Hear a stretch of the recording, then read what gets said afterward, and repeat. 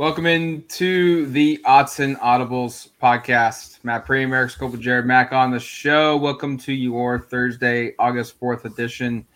Fall Camp Eve, I guess, is that what we call it here? Day before Fall Camp.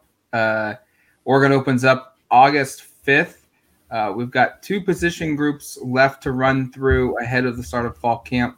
And today we are talking Oregon linebackers. And guys, this is a group that it has a lot of talent. It has a lot of questions. It has a lot of hype. It has a lot of concerns, I think, with this group. But the two biggest names, Noah Sewell, Justin Flowe, it starts and probably ends there with these two guys. If they're both healthy, they're going to be really, really good. Yeah, no, I think that's it. And just to be clear, we're talking inside linebackers today only. So we're just talking about those two guys. Like those are the positions in this. I think there's also that maybe we should talk a little about that jack position, which is an outside linebacker that's not a standing edge rush. It's the other outside linebacker, which is it's complicated when they're going to be playing in like a 3-4 sort of. There's going to be times where it's going to look a little different, but it's a base 4-2-5. So we're primarily talking about the two inside guys, which is the Mac and the Mike positions. And that's where Noah plays. That's where Justin plays. And yeah, I would agree, Matt. If those guys are both healthy, damn, it could get really exciting. After media day yesterday, I went and watched some Justin Flowe highlights from high school, and not that I'd forgotten, but I just wanted to be reminded of what it looks like watching him do stuff. And he does things very well. He's very exciting to watch. Extremely explosive, super physical. Yesterday there were a lot of questions about, one of the outlets was asking specifically Justin Flowe-centric questions, clearly a story coming up on the I-5 corridor on that, but just about how he and Noah Sewell complement each other, not only on the field, but off of it.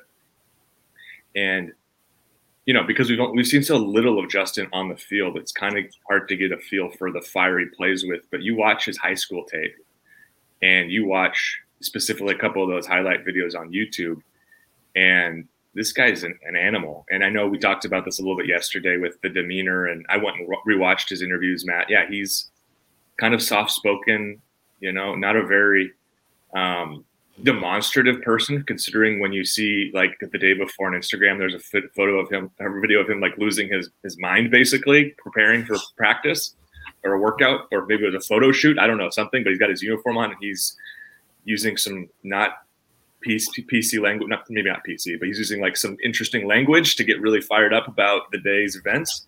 And then you see him afterwards yesterday when he's just kind of pretty mellow and goes with the flow and gives pretty thoughtful answers. But this guy is really an intriguing athlete, and I'm ecstatic to see him play. If he's not healthy, I don't think it's the end of the world. It's not good, because this guy, I think, is quite clearly your second best linebacker. I think you could make an argument once the season is over. I'm not going to be surprised if we come away saying, was he their best linebacker just based upon athletic traits and the pedigree? Obviously, Noah is incredible, but there's a reason why coming out of high school, Flowe was the slightly higher, more regarded recruit. Remember, these were the first and second rated linebackers in the entire country in their class. I don't think it's absurd to suggest that Flowe can have as big an impact, if not more. But I do think the depth is there this year. I thought the depth was there last year. Last year was just a weird year with a number of injuries. I think I mentioned this before. It gets forgotten almost how many guys got hurt last year. It wasn't just Justin Flowe. It was Jackson LeDuc. It was Mathis. It was, I think I'm blanking on another name. One of you guys could correct me on it or help me with that. But Jackson LeDuc. I said Jackson LeDuc. Yeah. But I mean, it was basically your guys 2 through 4 on the depth chart. Keith Brown got hurt for a bit too. Keith Brown had a hamstring injury, which is, I think, a big part of why Jeffrey Bossa ended up being the full-time fill-in, because Brown just couldn't play at a high level either. And so every one of those guys besides Mathis is back. And I just happen to think that unless it's just all happens again, which I would guard against, I think it's going to be a really, really good unit with extremely talented players and a starting lineup. And then the second and third guys at those position groups, I think, are really talented too. So I'm really high on this group. I think there's certainly concerns if there are injuries, but I think they can make it work regardless. And this scheme, I don't know how much you want to get into that, will certainly benefit this group too. Yeah, I think this might be the highest talented group on the entire team. I don't really know what comes close in terms of top end talent, because I think if Justin Flo, if he has one full good season, I think he's probably a second round pick. I think if he comes back for another season and proves it again, I think he'd be a first round pick. I've seen Noah Sewell only mocked as a first round pick, and I fully expect him to be right there. I think Jeffrey Bassa has really improved himself as a linebacker. I think that's just his fit from now on. I don't think there's going to be any more discussion of him going back to safety. I really like Jackson LeDuc. I know he was only a 3-star coming out of high school, but in the very limited time that we've seen him, I think he's a solid, just a linebacker. Keith Brown was a higher rated recruit, but I think Jackson LeDuc is probably the better player right now. And obviously he has another year of experience going in. What's up? I have a question for you, Jared. Sorry to cut you off. This is just in my head here. And I just didn't want to let it go because we're probably not going to come back to it, but this is a slight digression. Jamal Hill's eligibility runs out soon. That star position, do we think I think Boss at some point could fit there almost just as well as he can fit inside. Yeah, but Noah Sewell and Justin Flo are leaving. Could you see a situation where you've got LeDuc at one spot, maybe Brown at the other, and Boss is at the star? I think LeDuc and Keith Brown both play the MAC linebacker, and Jeffrey Boss is a money linebacker. Okay, I'm just throwing it out there, right? I mean, yeah, it's I don't know. It's interesting. I think it's an interesting idea. I think you would really just have to, bet your hedges on Devin Jackson or Harrison Taggart becoming really, really good next year, or the portal. Portal. You could do that, but I don't think Bossa wants to move. No, I wouldn't want to move if I were him either. I asked him, last year at this time, you were preparing as a safety, and midway through the year, you got bumped down to linebacker. And I even told him, I understand it's a different coaching staff, but the whole idea was you would be back at safety at the end of the year. New coaching staff changed, and you just decided to stay. And he's like, I saw the success and everything I had at linebacker, and I felt like it was best for me. So I don't think he wants to move back to safety either. I'm not saying safety. I'm saying star, which is a hybrid, which puts him close to line of scrimmage. And I think predominantly in this defense, from what I've seen, it's like an extension of a linebacker. It's like a third linebacker. But I'm really just throwing stuff out there because that's a year down the line, and we have no idea what this is going to look like from a development perspective. But I don't disagree. It seems like he's a linebacker. I was just putting it out there because body type. See it. I mean, it's where he was recruited. It was where he was working last year.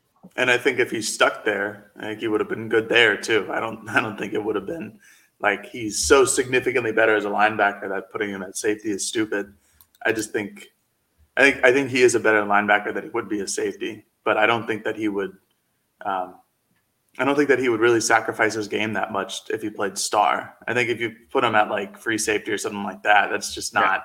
I don't. That's just not where he fits. He's not a fit there. He's a fit, and he was never a fit there. His plan was always to play the hybrid spot. When he was recruited, and then they moved him inside the spot. So anyway, it was just a thing I was throwing out there, seeing what your thoughts are. Continue. I apologize. I interrupted and took us down a 2-minute tangent. Oh, you're good. I was just continuing on where I left off, if I remember it. I bet. I think this is just the most talented group on the roster. I'm really impressed with Devin Jackson and Harrison Taggart. I thought that their high school tapes were really, really good.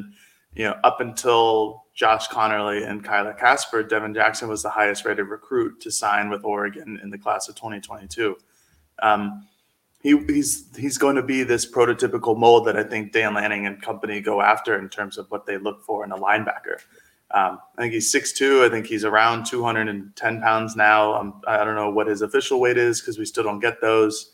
But he runs really fast. He runs, I think it was a sub 1100 meter dash in high school. Again, this is going to be the mold. if you look around at all the recruits and what, eventually we'll have this on duckterritory.com, but like a takeaway from media day, I think for all of us was the attention to speed details in the off-season programs. And some guys are already fast, which is cool. I'll never experience that, but that's all right. And some people have to learn. I think Eric was talking about how Maliki Matavao had to learn how to run again, to run faster. And I think that's going to be the mold. And I think this is why this could be why Eric went down on his tangent about why Justin Flowe is going to be really good, and at the end of the season might be the considerable number one linebacker over Noah Sewell, depending on if he stays healthy, because this defense and these roles are going to be optimized for guys who can fly around the field. And like you, Eric, I did watch the Fresno State game. And I watched Justin Flowe, and I watched him fly around the field. And then after that, I watched the Georgia game, and I said, that Nakobe Dean role, that Quay Walker role, whoever you want, that could be something that Justin Flowe fits. And obviously, Taj Lupoy is a defensive coordinator, not Dan Lanning. But I would imagine Dan Lanning has some ideas for his linebackers because that's his position group. And if I implore anybody who's listening to go watch a Georgia game and watch Quay Walker or watch Nakobe Dean, who are both the Georgia's linebackers, and just watch them run around the field. And then take a second, sit back, relax, and envision Noah Sewell and Justin Flowe doing the same type of deal. And it's very quickly your brain begins turning and starts to think, this could be a really good defense if you think about it. And it's because of those two guys and how talented that room is and how the head coach is going to be on them, like Mario was on the offensive line, and why the offensive line in years past has been one of the best units on the team. I think linebacker will surely be that, and will be that further down the road as well. The guys behind Flowe and Sewell, I think those are probably the two odds-on favorites. Jeffrey Bassa has a say in that role a little bit as well, who starts. But I would probably say Flowe. I've kind of conceded this, that Flowe is probably going to win over and get that job over Bassa. But you look at those three, and I think it's safe to say those are going to be the three that play a lot. And then everybody else is going to be rotating in. Keith Brown, Jackson LeDuc, you've got Harrison Taggart, you got Devin Jackson for that next three guys. Is there much drop off? Like, obviously there's a huge drop off from Noah and from Flowe to that next group, but with Bassa to the other three, that's where I think this group is really good. Like, I think there's a slight drop off in production and talent, but they've got some really good guys as their fourth or fifth string linebacker, which probably is why Jared thinks this unit's maybe the most talented on the team. Matt, welcome to the dark side with the Flowe Bassa thing. I think LeDuc is – I'm not sure. He hasn't played as much as – and, of course, he's played more than Flowe, and we're talking about Flowe as being superior, but I think that point's just obvious based upon pedigree and athletic intangibles. But, I think we could, by the end of the season, feel like LeDuc is kind of close to even footing with Bassa.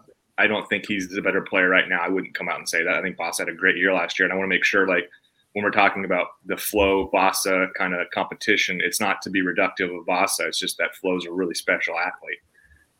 And I think Bassa, I was talking about moving to other positions. I think he can be great at the current spot he's at right now in this defense. There's no question about it. And I think if, knock on all the wood you have in your apartments or houses, if Flowe or Sewell are out for an extended period of time, I think Bassa would fill in and be very, very serviceable. He did the same thing last year, and the defense wasn't at its, wasn't firing on all cylinders, so to speak, but it was definitely not bad.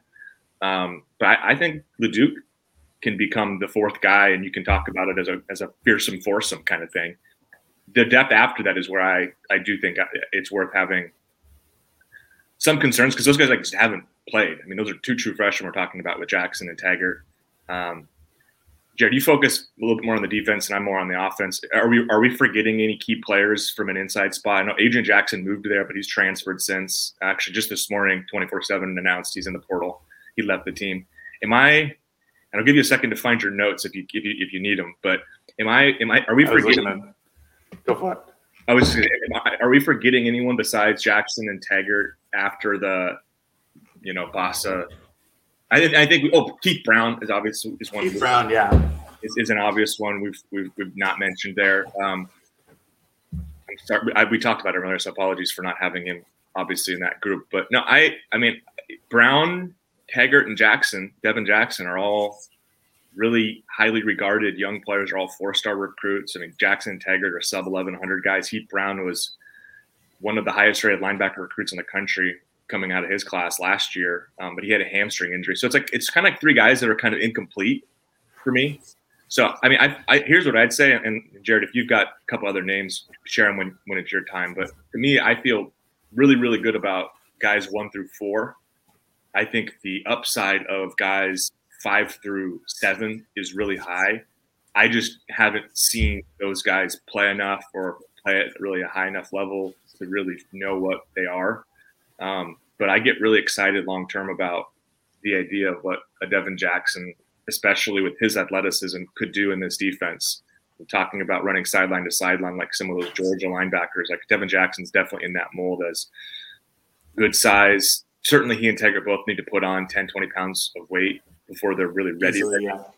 But those guys are freakishly athletic and can certainly make plays, on special teams to start. So there's a long-winded way of saying I feel good about 1 through 4, but maybe 5 through 7 I've got not concerns as much as I just haven't really seen those guys play enough. I don't have any more names to add other than Micah Roth, who's a walk-on, but who played last season and I've actually been sometimes very impressed with during practice. He's a really good tackler, and I think he's probably 7th on the depth chart, but yeah, he was 4th or 5th last season for a long chunk of the season. So yeah. That's pretty good. Yeah, I'm in agreement, Eric. I think you look at – I like Keith Brown. He just was a true freshman last season thrown onto the field and didn't have any real opportunity to learn the playbook and learn how to play football at a collegiate level before being thrown out there against Ohio State. And it was like, hey, good luck. He also was injured. And then he hurt his hamstring, which is the worst thing possible. Yeah. So I still like Keith Brown. I like his body type. I like that he's or at least during the offseason from January to April, that offseason, he seemed to trim down and kind of get in more shape. I want to see what he looks like this season. That's really it. So I'm pretty confident in 1 through 5, I guess, at that point. Maybe I'm less confident on Keith Brown just because we haven't really seen him play. And when he did play, he was hurt for a majority of it. So I can't put too much stock into his grades there. But 1 through 4, like we were just saying with Flo, Sewell, Bassa, Jackson LeDuc, who I'm a really big fan of. I think Jackson LeDuc's like really good and is going to turn a lot of people's eyes this season. I just think he's probably one of the most instinctually sound linebackers on the roster. He's just a linebacker, man. He just goes up and he's got the neck brace on. He just goes up and hits people at the line of scrimmage. He stops the run. I don't think he's that great in pass coverage, but I think as a linebacker of his size, it's kind of hard to be, but that's why you have Boss on the field.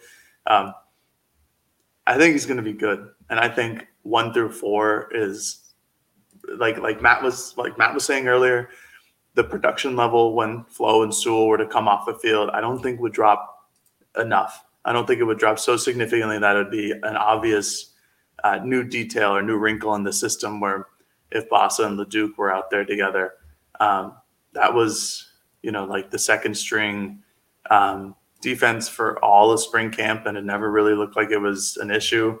I think that the drop-off there isn't that bad, but I think once you get down to Keith Brown, Devin Jackson, Harrison Taggart, I think it would be significantly different only because, none of those guys have really played And I know we go back to Flo, and he's never really played too. But one of the 2 games that he's played, he had 14 tackles and a forced fumble. And those 14 tackles are more in a game than Noah Sewell has ever had, than any of these other guys have ever had. And it was he didn't even start the game against Fresno State, and he finished with 14 tackles. Yeah. So that's another thing. It's like, yeah, he's inexperienced too, but it's a little different of a story. But again, this is the reason why like these guys are all so talented is I guess the reason why I think this group is so talented and could be one of the best on the team, if not the best. Is there anything much to touch on? I mean, I think we've pretty much covered this pretty in-depthly. I think it's simple to say that this is a group that there could be one, there could be 2 All-Americans. There could be 2 first-team All Pac-12 linebackers. There could be 2 first or second day NFL draft picks that come off this roster this season with Flo and Sewell. I guess maybe expand on this just real quick. Could Flo overtake Sewell as the best linebacker, maybe best player on the team? I brought that up a little earlier just because I think it's possible. I mean, I wouldn't bet on it just because I also really, really like Noah Sewell and think he's awesome. I mean, I don't think there's any question. He's extremely talented. And I'm also with you on I'm not going to be surprised at all if Oregon has 2 first-team all-conference linebackers. I think that's very much on the table. Flo being second team preseason means he's very much on the radar. I know that's a media vote as opposed to a coach's vote, so sometimes that matters. But no, I think that could happen. And some of it will depend upon. And again, this is where I'm just going to have to learn as the season goes between the MAC and the money position of, does one of them put you in better positions to make certain types of plays? Is one going to be utilized more in terms of getting to the quarterback? So because ultimately, and fair or not, perception is stats based a lot of the time. And so is one position going to lead one? Let's say, for example, the position Sewell's playing, he's just going to get 30 more tackles than Flo, based purely on personnel, based upon system and scheme. And the position Flo's at, he's going to get 3 more tackles for loss or something.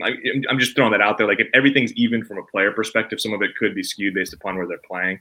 But no, I don't think it's outlandish to suggest that could happen. I don't think it's outlandish either. I think Eric and I both touched on it earlier. I know there's a lot of Justin Flo love in this podcast. I think it's all because after media day, there was a lot just in general. Noah Sewell is a dog in his own right. He's Oregon's most talented player. He's Oregon's best player this season. He's been arguably one of the top 3 Oregon players on the team last year and the year before that. He's an unbelievable linebacker. He would start on any team across the country.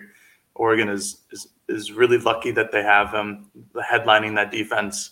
And again, you go what I did yesterday, where you watch the Fresno State game, then you watch the Georgia game, and you would kind of envision what Noah Sewell would look like out there in the Dan Lanning defense. And it's going to be really fun to watch, and he's going to be an absolute animal this season. I just, I want him to be as good as possible with Justin Flo to his left or right.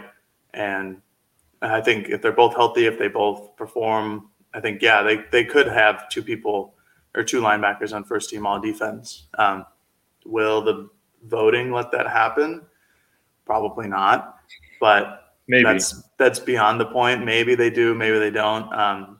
Voting hasn't always gone Oregon's way in the last couple of years,